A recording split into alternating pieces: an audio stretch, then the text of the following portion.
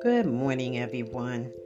Well, the Lord has brought us to the end of another beautiful week. Amen.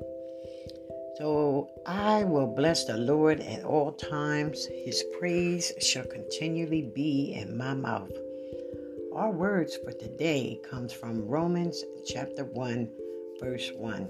And our words are good news. And it says, Paul, a slave of Jesus Christ, was chosen by God to be an apostle and sent out to preach his good news. And the meditation thought for this scripture today is this. The word gospel means good news. Good news comes to us in different forms. It is good news when a child is born to a family and everyone is overjoyed. It is good news when two people fall in love and decide to get married. It is good news when old disputes are settled and wars are ended. You might have your own idea of what good news means to you. The gospel that the Bible talks about is good news of a special nature because it comes from God. While most people would want to thank God for the kind of blessings they receive that bring them joy, this good news is even better. The message itself comes from God.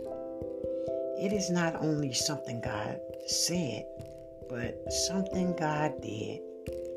It is the message of his arrival in Jesus Christ, and in doing so, he brought salvation for all who believe in him and accept him as their Redeemer.